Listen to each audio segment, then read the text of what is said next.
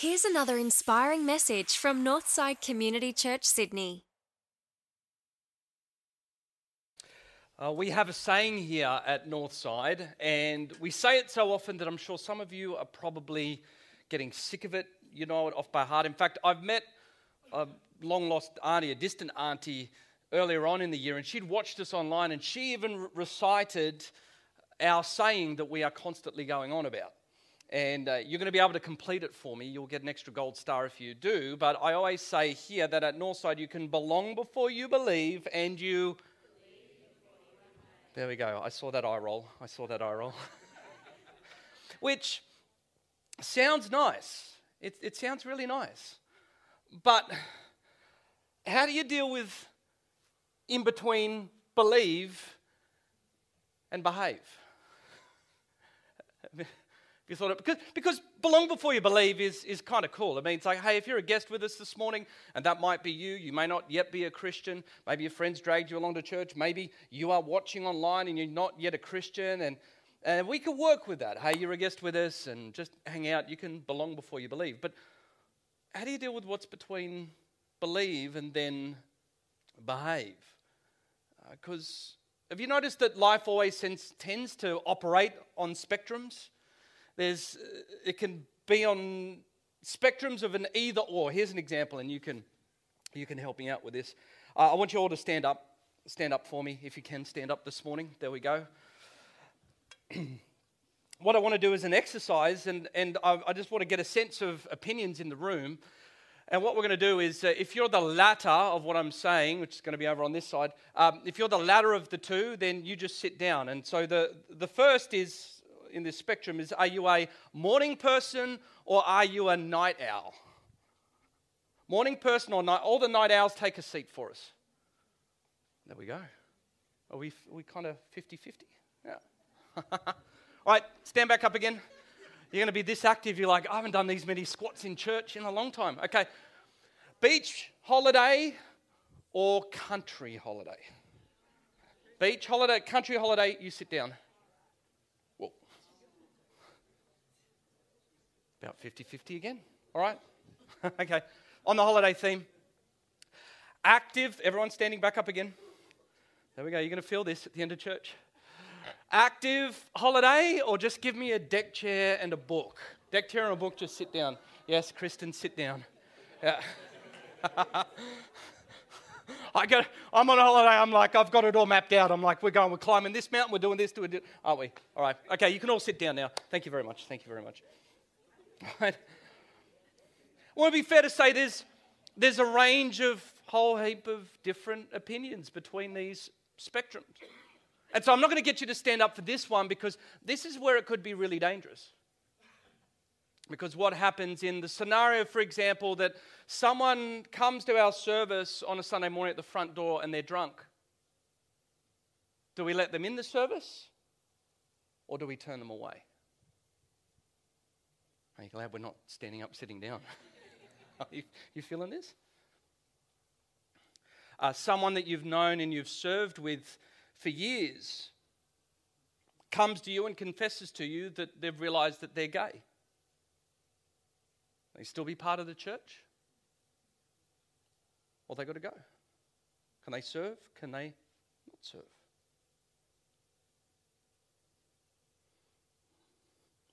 We had a period in the 80s where divorcee comes along and says, I want to preach. Can they preach? Can they not? Can they stay? Can they go? You feeling this? There's a tension. And wouldn't you agree that when we come to these issues, life's just messy. Church is messy. And which way is it? Is it either or?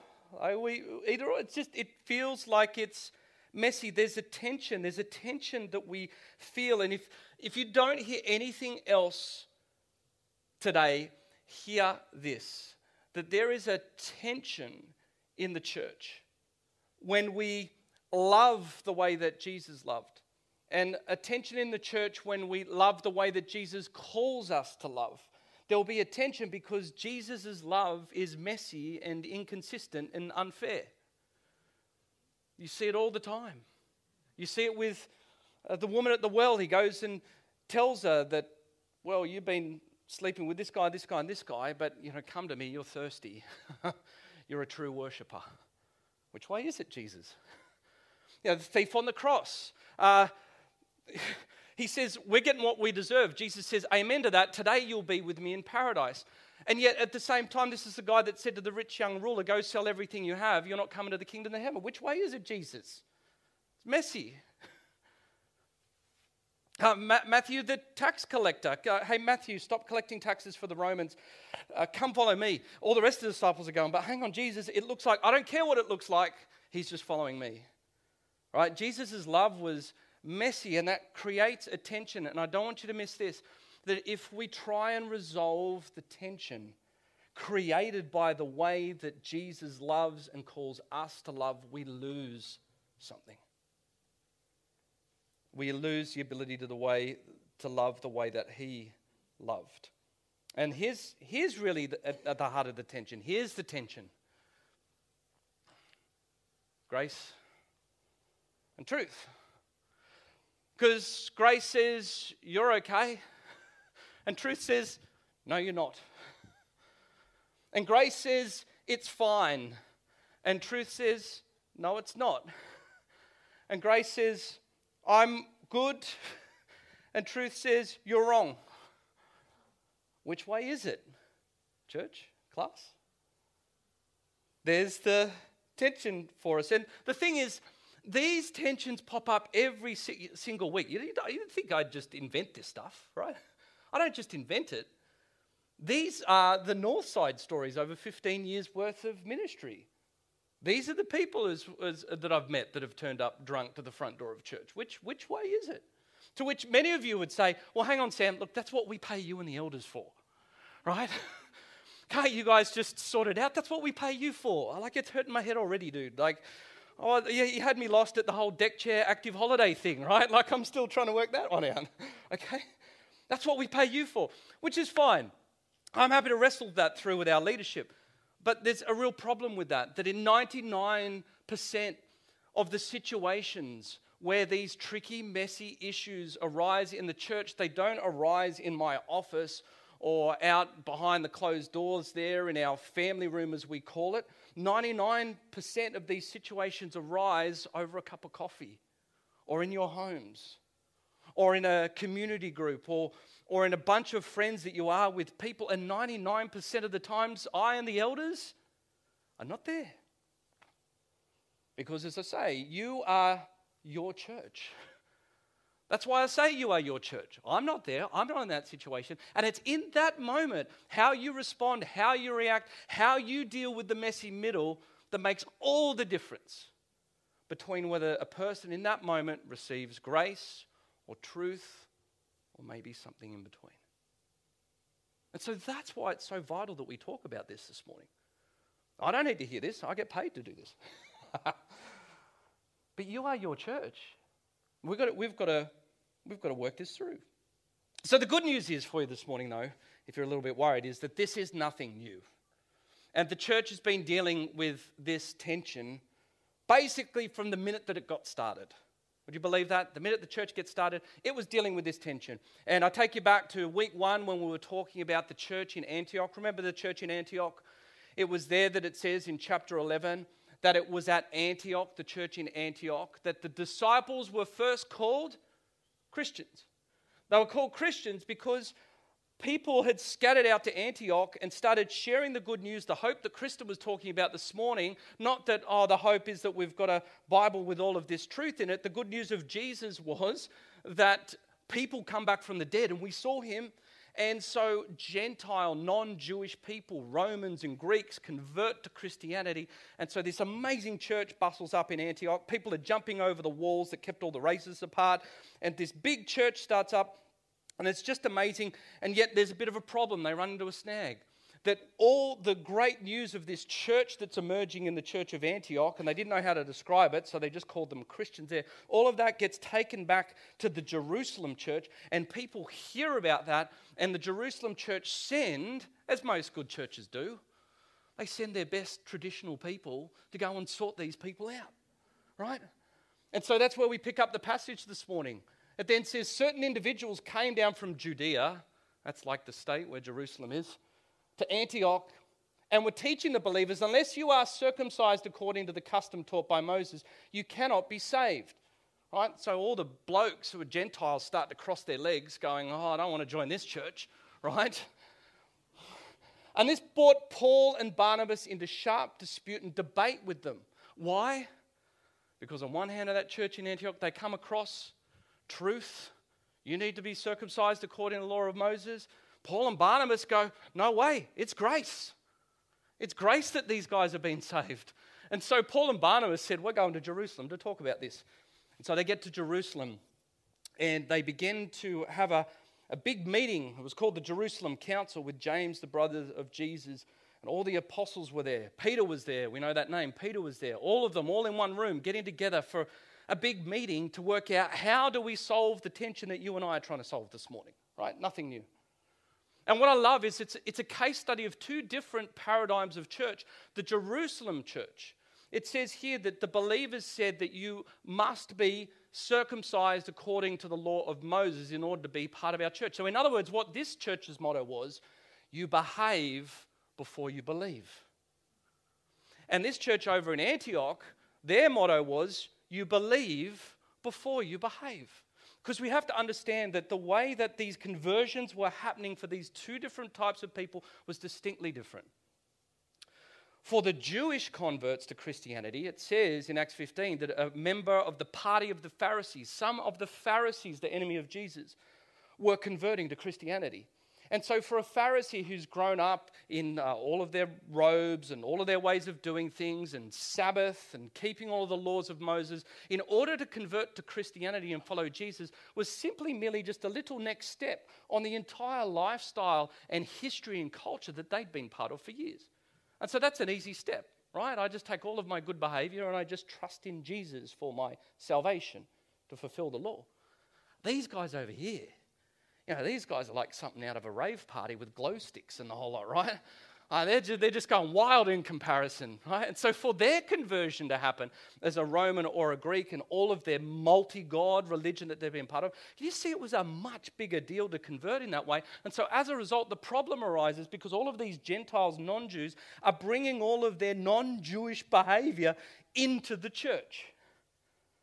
How do we deal with the tension between believe and behave? Ready for the case study? So we have then, one party gets up.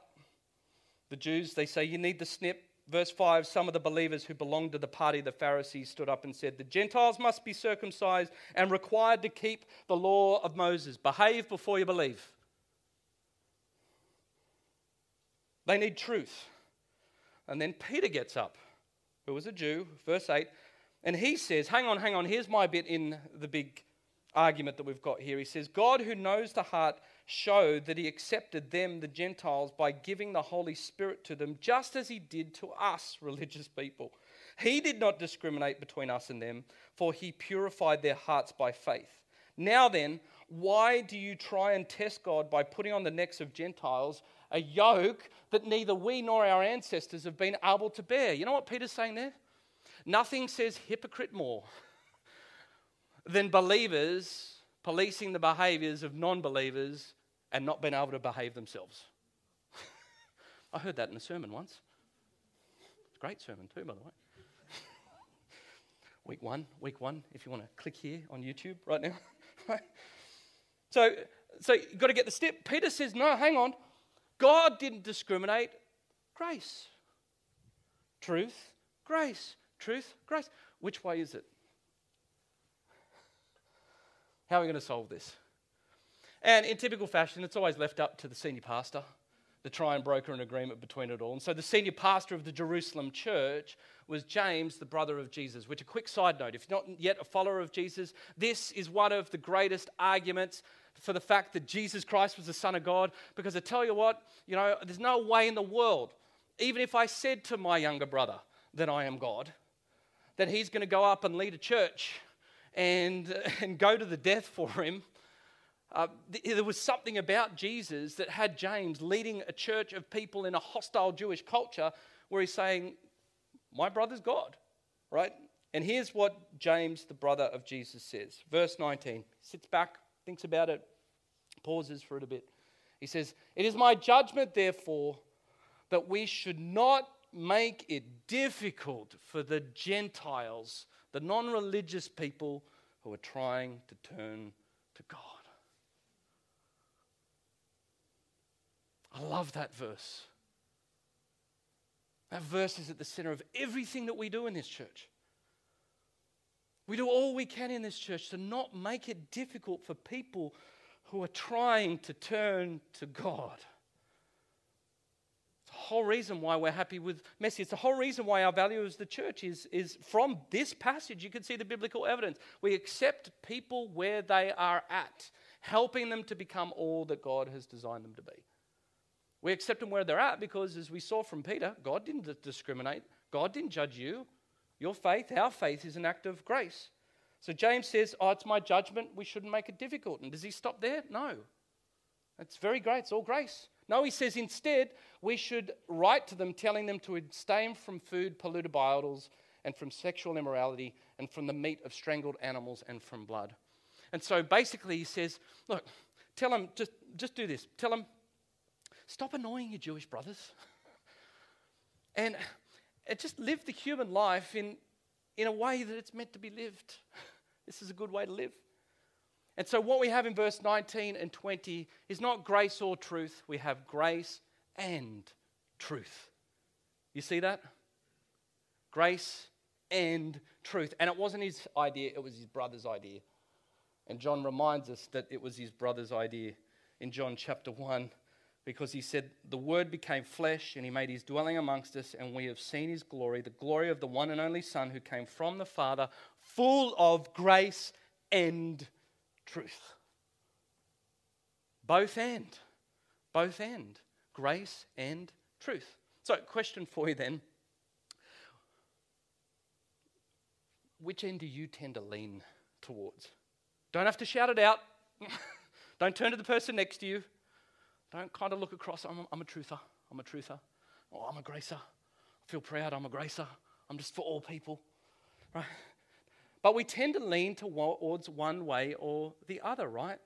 Because messy is uncomfortable. And we have this tendency to move to one end of the spectrum because either or is always easier. And I'll show you why, right? Like if this is the issue that we're dealing with and I've got my two sticks of truth and grace, right? It's very hard to hold the issue on top of one or the other, right? Like it's not like grace is any kind of easier to hold there than truth is, right? But it's a lot different when, hey, I don't know if this is going to work for me or not. I know you can, tension we need to manage. It's a lot easier when you can hold it dynamically in tension. Was that long enough for me to prove my point? Okay, thank you. Right? You see the difference? It's when we can hold it in tension between grace and truth. These issues that come into the church all the time, it's both-handedness. And what's crazy about the both-handedness and the paradox of the both-handedness is that we think that it's more unstable, but it's actually dynamically more stable. Because to be either or means that it's wonderfully stable to be on the truth side of the equation until the moment someone comes and has a different opinion from your truth. And then suddenly we resort not into stability but defensiveness. Could we be the sort of church where we can hold these issues in the tension of grace and truth? We want to be a messy church because messy is stable and it's dynamically stable. And messy is guided by the Holy Spirit too, by the way, not by me and not by the elders. God's church survived through all these tensions because it is the role of the Holy Spirit, as Jesus says, is to take what is mine and make it known to you. So if you're worried about how you're going to act in this moment, pray. that the Holy Spirit gives you the right words and the right leading and the grace to work it through. But if you're wondering how this works, let me finish quickly with a couple of key principles as a church that helps us remain in the tension between grace and truth. The first one is that we prioritize outsiders over insiders. We focus on the outsider over the insider. And here's why. Because churches that focus on the insiders have a tendency to gravitate towards the inside. And the reason that you gravitate towards the insider is because pastors don't get emails from the people who are not in church. Have you noticed that? Pastors don't get complaints from the people who are not here.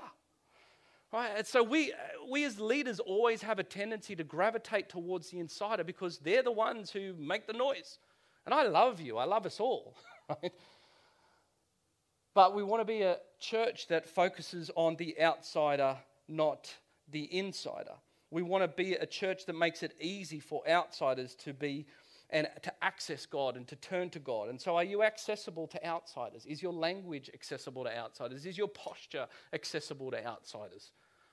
Classic, I remember a colleague talking about how they were watching as a visitor walked in their church, and this is kind of an issue worthy of judgment of the fires of hell, is that this new visitor sat down and this lady came up and tapped him on the shoulder and said, "You're in my seat. You know, I've been sitting there for 20 years. That sounds crazy, but we do this. We do this as Christians, right? So we focus on the outside and the inside. The other thing we do is that we prioritize conversations over policies. Every now and then I'll get an email from people, normally new guests, and they will say to us, "Hey, what is the church's position on X?" And, generally people are just trying to wrestle these things through, but most of the time there's a person there that's saying, what they're really asking is, "I'm just wondering, will your church agree with my hardened, locked-in theological or political opinion?" That's what they're really asking in that moment. And I just want to make sure that I get myself aligned with someone else that's going to believe what I believe. No grace and truth, no tension in all of that. So we prioritize conversation over policy. I say, no, we'll have a conversation about it. Because policies are always easier. Policies are helpful. And we're not saying we're anti-policy, but policy is the sort of thing that if left to go too rampant, people don't have to think. They just have a whole set of policies that are given to them. And we rarely, if ever, have a blanket policy to say this is our position on X, because we want to have more conversations than policies. And conversations are hard, and conversations are difficult, and conversations are tricky, and conversations take humility. But can you imagine the sort of church that we would be when someone comes to you with a tricky issue, instead of the first thing out of our mouths is, well, our policy is that we don't... What if the first conversation was, tell me more about that. That must be difficult for you.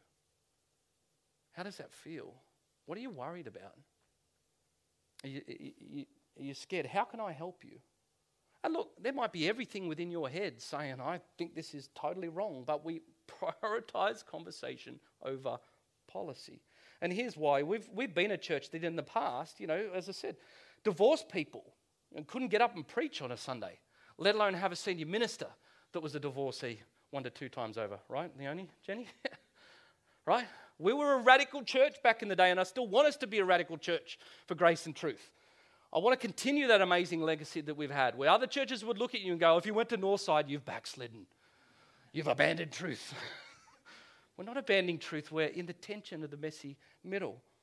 And there was a time when you would do that, when we'd say, oh, divorced people can't preach. But here's the thing. Divorcee was a category. And yet, I don't know about you, but every time I met a divorcee, they're not a category. They're an individual. And an individual inside a category, even though you see them as a category, always sees themselves as an individual. Don't you reckon? So we do everything we can to resist creating policies that create categories for people in this church. Okay, and the third one is this. If in doubt, and this comes back to, we had the most dynamic Super Connect on Monday night. Like, wasn't it great, Eddie? It was wonderful.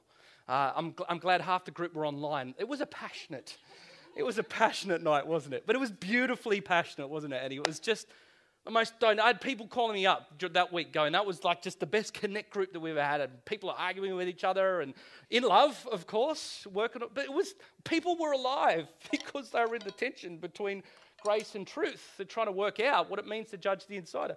Here's the thing, though. At the end of it, here's my conclusion, James style. And I'm not saying I'm, brother of Jesus or anything. But if in doubt, lean towards grace.